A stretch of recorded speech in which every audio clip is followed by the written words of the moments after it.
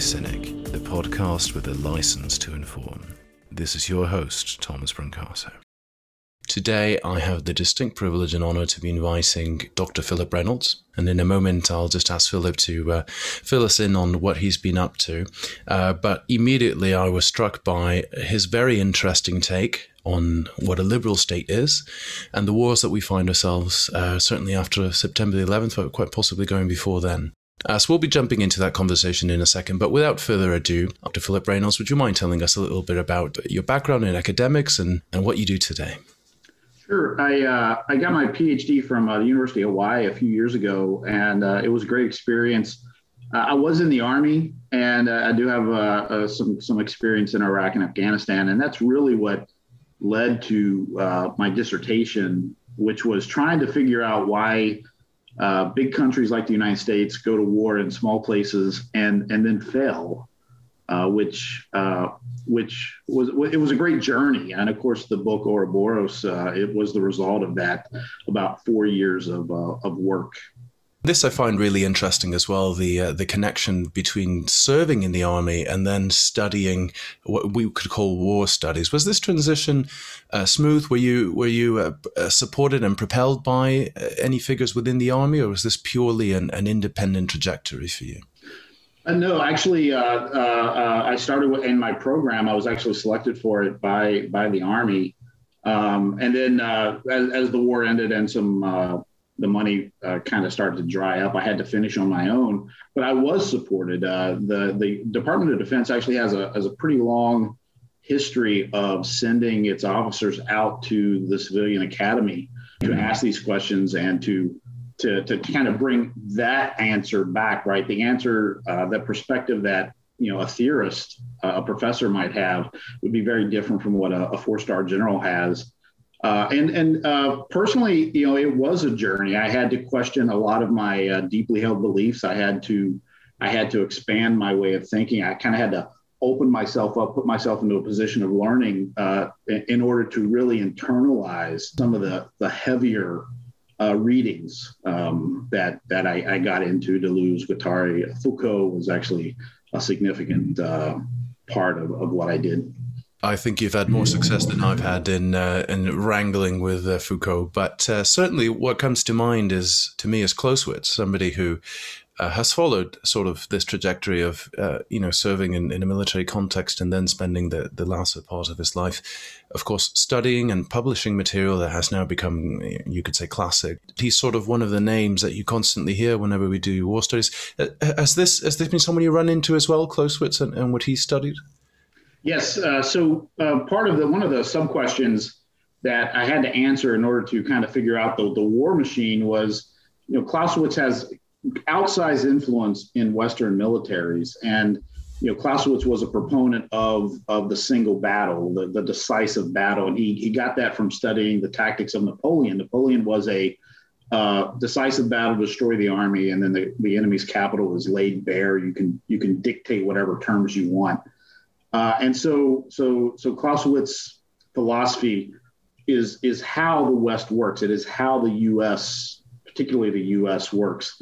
But the idea of the decisive battle doesn't work when you get into these small wars in the periphery, because you're not fighting a singular army with formations and generals. What you find yourself doing is you're fighting tribes, clans, people for whom technology is an AK-47.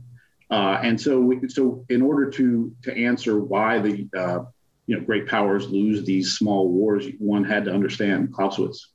One of the imageries that I came across at the end of the thesis that I was lucky enough to find a copy of, your 2017 dissertation for University of Hawaii, dealing with this topic, the liberal states and irregular warfare, was the image of Ouroboros. I actually had no idea what the Ouroboros was before I came into it. I said it sounds faintly Greek, and I had to, of course, Google the image. But can you explain to us what is an Ouroboros exactly, and why did you choose this imagery?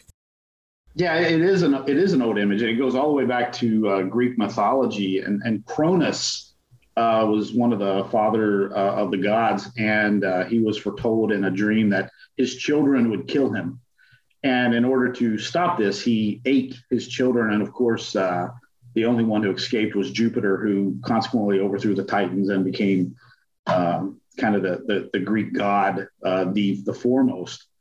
And so that imagery was resonated with me because there was a phrase that Joseph Schumpeter, who was a German economist, came up with, and that sentence, it's actually iconic.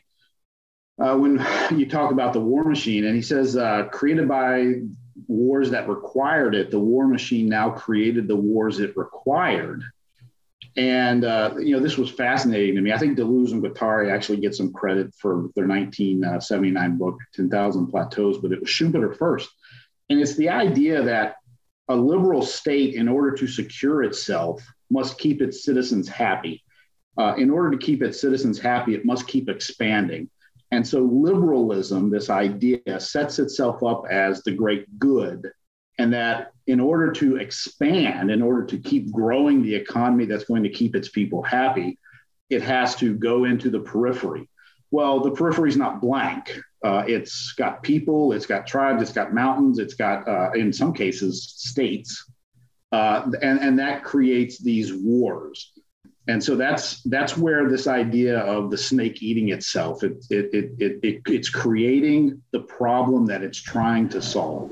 That's really what the Ouroboros was for me.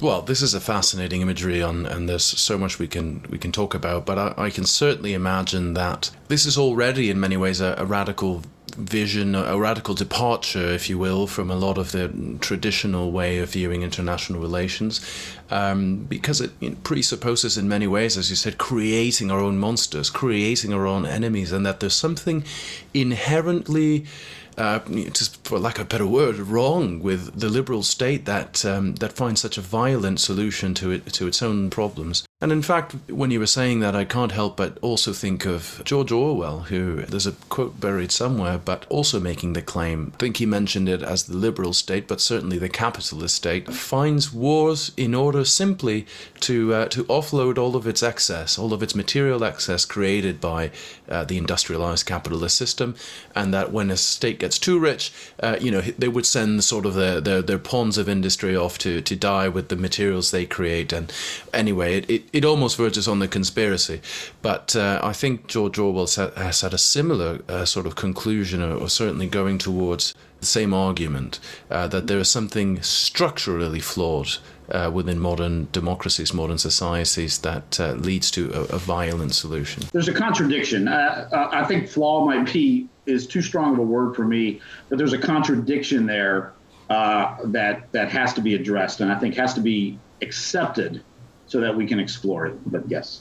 And I hope we will definitely explore this further. But before we do that, one of the things that immediately struck me is when I read liberal state, and of course there's a lot we might mean by that, but one of the questions I had was, in the Cold War, we could certainly justify this idea of the liberal state because it really was conflict between us and them that you can point to in a map and say, here is that Iron Curtain, here's that difference between the liberal democracies and whatever else. Today, these lines, are they getting a bit more blurred? What constitutes a liberal state? What sets it apart? What do we mean by liberal state today in 2021? Well, there's certainly an idea that liberal, it's capital L liberal, not the small L as in domestic politics. But it's this idea that property rights matter, civil rights matter, human rights matter. And those, the idea of justice and equality, that these are written into the bureaucracy of the state, that there are mechanisms to address inequalities in any of those areas. Now, geopolitically, the idea of the liberal West has emerged, and there's ad nauseum arguments all the time about the liberal West and just the idea of the West itself. But we can say Great Britain, the United States, Canada, France, Germany, Australia, Japan. There are others, but there's a nucleus of countries that kind of sit in that liberal circle. It's easy then to kind of identify the illiberal. Now, there's two levels to this illiberal vis-a-vis the Ouroboros. The first one, which I don't really touch on, is illiberal states: China, Russia, North Korea, in a lot of sense, Cuba.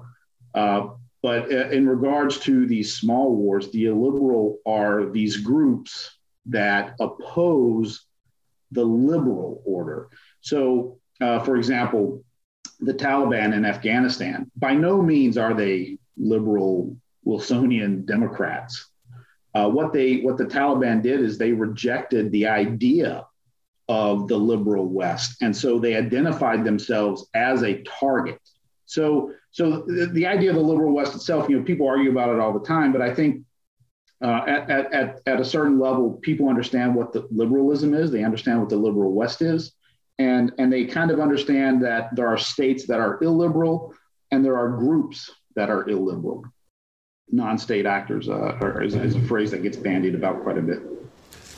Certainly Kant, if we go back as far as him, would have agreed that there is such a thing, of course, as the liberal state, as liberal democracies, and that they don't tend to go to war with each other. This is a rule that's been thrown around a lot in discussions of international relations and is more or less held up to be true. There is something about liberal states. Certainly they don't like to declare war on each other. In World War II, at least, we can see that right up until the very last moment with Nazi Germany's transgressions, it had preferred appeasement. There's a long trajectory and a long heritage of, we can certainly say, hesitance and using violence as a last means. There's a conflictive relationship, perhaps, between the peoples in liberal democracy, people power, and accepting willy-nilly foreign crusades or certainly aggressions. But using ancient Greece as an example, I think this is very interesting, where we historically trace the root of democracy. Certainly these city-states didn't have much of a problem declaring war on one another, and from Thucydides onwards, it's litanied with all sorts of minor disputes that sometimes led to, unfortunately, entire cities being razed, as was the common practice. Why do liberal states today need to go above and beyond to justify the wars? There's a lot to unpack here. Just right off the bat, since 1945, the nuclear umbrella has really limited the ability of states to go to war to achieve changes in the system. But it may be fascinating to your listeners to know that the three states that have gone to war the most, however you define war, and there's plenty of definitions of war, but your listeners are smart enough to know what it is when they hear about it or see about it, are Great Britain, the United States, and Soviet Union. Those are the three states that have gone to war the most since 1945. And I'm something of an economic academic. Political economy was really where I like to be. And the reason why liberal states go to war so much is to maintain their position in the international system. The reason the United States has gone to war so much is because it is the largest benefactor of the current liberal system. All the riches of the world flow to the United States. And so the United States spends $1 trillion a year maintaining that system, keeping it free from threats. But that Kant's democratic peace, right? So it's been studied. It's one of the most studied concepts in international relations. And it has largely been true since 1945, in that great powers, democracies don't go to war with themselves, but great powers, democracies, the United States and Great Britain, do go to war against what they see as threats to that international economic order. Now, would the United States go to war with China? China's not a democracy in any sense. I don't think that would happen, nor do I think China would go to war either, because the global economy has now become so integrated. China is so integrated into the global economy. If China were to attack Taiwan, capital would flee China. Now, that's not to say that over the next 20 years, as the West pulls back from China because of what's happened over the last few years, that China may may not find itself in a position of having nothing to lose. I don't think so. So the democratic peace theory largely holds up. Some people call it the McDonald's peace theory. No two countries with McDonald's have ever gone to war. And McDonald's being a kind of a symbol of an integrated global consumer economy. I've never heard of the McDonald's theory, but certainly I can see how Great Britain might declare war on the US over the dreaded filet-o-fish. So one way, to understand the Ouroboros, the concept that we're talking about here, and of course the subject of your thesis and your book, might it be useful to understand this as sort of unresolved natural tension between liberal and state? On the one hand, the liberal element of that phrase pulls towards, as you've listed, human rights, equality, justice, diversity, inclusion, etc., etc. And on the other hand, we have state, which is an older construct, an older body, follows more eternal, timeless things, interests, material needs. It feels afraid of its neighbors, it's competitive, etc. Is it useful to think of the Ouroboros as trying to marry these two things together and then finding, there's all of these different things that pop up? Sure. So kind of what you're heading towards is this idea of this urge towards humanitarian assistance, right? Liberalism and liberal states see themselves as the good goal. Like everyone wants to be like us. Everyone wants to have what we have, electricity and clean water and healthcare and all the things that make that possible, which are civil rights and property rights and human rights. And so when a liberal state, liberalism, I have to almost turn it into a noun. That's a little difficult in and of itself. Liberalism says if we are good because we can identify something out there in the periphery that is bad. And as time goes on, in that periphery, Somalia in 1992 comes to mind. The West, the liberal West says we must go in there and help fix Somalia. And of course, what happened? It's turned into a 30-year civil war. The United States isn't really involved anymore. Policy-wise, I think the United States is now pulling out a lot of its support from Somalia. And so absolutely, that's one of those contradictions we talked about, right? So liberalism sees itself as a good, but it can only be the good because it's identified the bad, the illiberal other, and it wants to go fix it. It wants to say, hey, we have to fix you because you're a threat to our way of life, which is in itself a contradiction. In no way, shape, or form was Al-Qaeda an existential threat to America. It certainly could kill a lot of people, which it did on 9/11.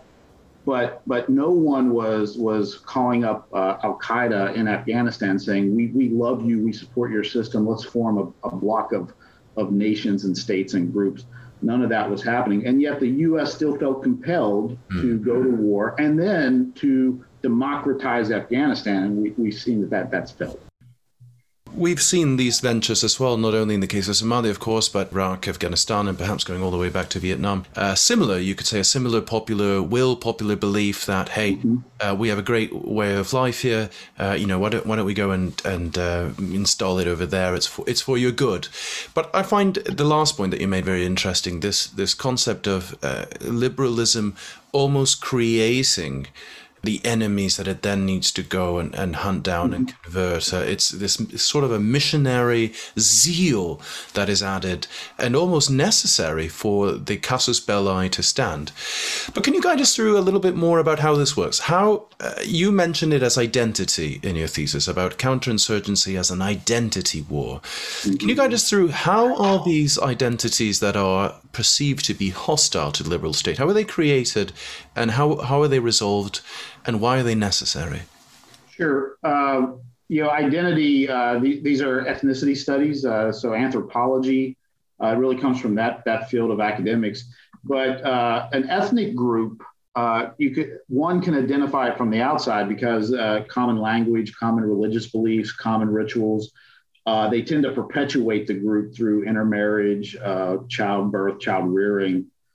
But the key, and this is the identity advantage that negates the technological advantage of states, is that the group sees itself as the group. It's not so much that the outsider says, yes, those people are those people. It's that people inside the group say, yes, I am the chosen, part of the chosen people. I am this group. And then what happens is when the liberal West or liberalism identifies them as illiberal and in need of policing or violence, as the case may be, that group then feels under threat. And this is particularly true when groups are able to use religion. And so religion constitutes sacred beliefs. In other words, I speak English, and English is a characteristic of my ethnicity. But I can go learn French, I can learn Chinese, I can learn Tagalog and go live in those countries, right? Because my connection to my language is much less strong than my connection to my God. God is the end all be all. God is my sacred belief. Without that, I can't change my belief in God. And so what happens is these small groups then are able to use religion as a mobilization factor towards violence, because a threat to their religion is a threat to their existential self, right? And so in the West, we don't see that. If in World War I, when France and Germany were fighting, it was basically an economic war, right? But these small groups like the Taliban, the ISIS, Al-Shabaab, Boko Haram, see the West as attacking their identity. And their identity is mobilized through this idea of religion. And so they can't give it up. They absolutely, if they can't just change, they must fight to survive. Now we're talking about something that is much more than just an economic war, as you suggested, but almost becomes a total conflict that transcends the individual and becomes almost transformative in nature. But the interesting thing about your thesis and your book is that it's not just Al-Qaeda doing this, it's also us in the liberal world that have a transformative zeal that is totalitarian in an aspect of saying we cannot coexist in a world where you are a liberal and we are a liberal. Absolutely. So here in the West, we believe that, civil rights and human rights, our ideals of ourselves, this Madisonian, Wilsonian impetus, is incompatible with traditional patriarchal or authoritative societies. And so this is in the meta theory, well above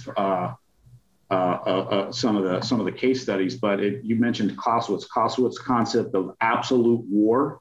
Absolute war is when two values are competing against each other, and so you have the other mobilized primarily in the 21st century so far through religion. There's sacred beliefs. And yes, in the West, we have our own sacred beliefs. It isn't God. It's the idea that our way of life is incompatible with your way of life. 9/11, the horrible attacks on 9/11 is a jumping point for many of topics that we study today. And especially so, I think many people could view it as the start of, or certainly a central point in the war on terror and what eventually became the war in Afghanistan and of course, Iraq. Your thesis and your work on the liberal transformative mission of liberal states, I can almost think of jumping back to World War II and thinking of that actually as a starting point for this total clash of values, as you suggest. Which is more useful to think about it? When did this begin? And what is the role of 9/11 in all of this? So it goes back to earlier in our discussion. There's almost two lenses. You have liberal states and illiberal states. You have the United States and China, and conflict between those are going to play out in a different way than conflict between a liberal state, a liberal way of life, and an illiberal way of life. So those illiberal ways of life, and this is something that's very important. Generally, these great powers are able to go to war against these illiberal groups, in these identity conflicts, simply because they can. The United States, the Soviet Union in Afghanistan, the French in Algeria were able to, because of their rich economics were able to project power into the periphery. All right. The cost of war, the French, the Soviets, and the United States said the cost of war there is lower than what we think we'll get back in return. Liberal states and illiberal states, the cost of war is high. The United States knows that a war with China would cost tens of trillions of dollars and may end with the destruction of the U.S. way of life. China knows the same thing. And so there's much more of a dance there, right? This is what we call security under the nuclear umbrella. But 9/11, no one expected Afghanistan to turn into a 20-year war. No one expected Iraq to turn out the way it did. After the U.S. left, ISIS, of course, came back. But it goes back to this idea that, great powers, the United States, it can interject itself. Power is passive, force is active. It can project force into these areas. George W. Bush in his first national security strategy in 2002, he didn't talk about going to war in Iraq. He talked about addressing the causes of instability and internal conflict that leads to the rise of groups like Al-Qaeda. And that's that humanitarian impulse. Hey, we're good. We're the liberal West. Our way is the best, and we need to help everyone see things the way we see it. I think one point that I was relating back to as you were just saying that is it's interesting when we view the actions, especially after 9/11, under the lens of the Ouroboros, under the lens of the transformative mission of the liberal state and its intolerance to the intolerant, maybe another way of putting it. And what I was thinking back to is right, when decisions are fundamentally based on values, which is an ethereal concept, which is almost an ideological concept, then the outcomes are not always precise. It's not always Clausewitz sitting down and doing a mathematical equation of how many years do we need in Afghanistan. They're often led by popular will. And, I remember as a child when September 11th happened and the television was wheeled in. I was just a child in school at the time, but it was an overbearing sense of pain and loss, and the world felt that way for a long time afterwards, still today. And when we're talking about emotional decisions, we're talking about values, when we're talking about ideology, when we're talking about transformative missions, we're talking about the world of feelings, of the subjective. How much of an impact do you think this has on then finding out 20 years later, we've been fighting a regular war that we're completely unprepared against? And how do these two relate, the irregular asymmetric war and the transformative Ouroboros? Well, we talk about that Ouroboros. Al-Qaeda executed 9/11, and the United States went into Afghanistan with its allies. It went into Iraq with its allies. And what happened? Al-Qaeda became ISIS. ISIS became Boko Haram, became Al-Shabaab, became Al-Qaeda in the Maghreb. It just keeps going on and on. That's what identity conflict does. Boko Haram in northern Nigeria may never have seen an Arab Al-Qaeda guy, but they use that religion to kind of say, hey, we're all in this boat together. And so that's on the irregular side, on the illiberal side, that's how these conflicts keep going, right? So, but on the liberal side, that's one of the things that liberalism does. It has a mechanism which can correct imbalances. And so in 9/11, the United States went to war, the world went to war, and slowly over the last 20 years, we've been listening to citizens, we've been listening to our academics saying, this isn't working. You're actually making things worse by projecting your force into the periphery. There's got to be a better way to engage these groups, nonviolent ways. And that's something that really sets the liberal system apart from the illiberal system. The liberal system has that mechanism, open dialogue, elections, that lead to changes. It takes a lot longer to get there. Because you have to build consensus. Illiberal states and illiberal societies can just dictate the change. They don't have to listen to everyone. And that is a key difference between the liberal and the illiberal, But back to the Ouroboros, 9/11 spawned a multitude of extremist groups around the globe. So that was an unintended consequence of 9/11. And that concludes the first part of my interview with Dr. Philip Reynolds on the subject of wars and the liberal state. Stay tuned for our next episode where we discuss these matters further. And I hope you'll stay with us for the next episodes that we've got planned. Please remember to follow us on LinkedIn, Facebook, YouTube, and more. And of course, to check out our website for the latest episodes. Thank you so much and have a great day.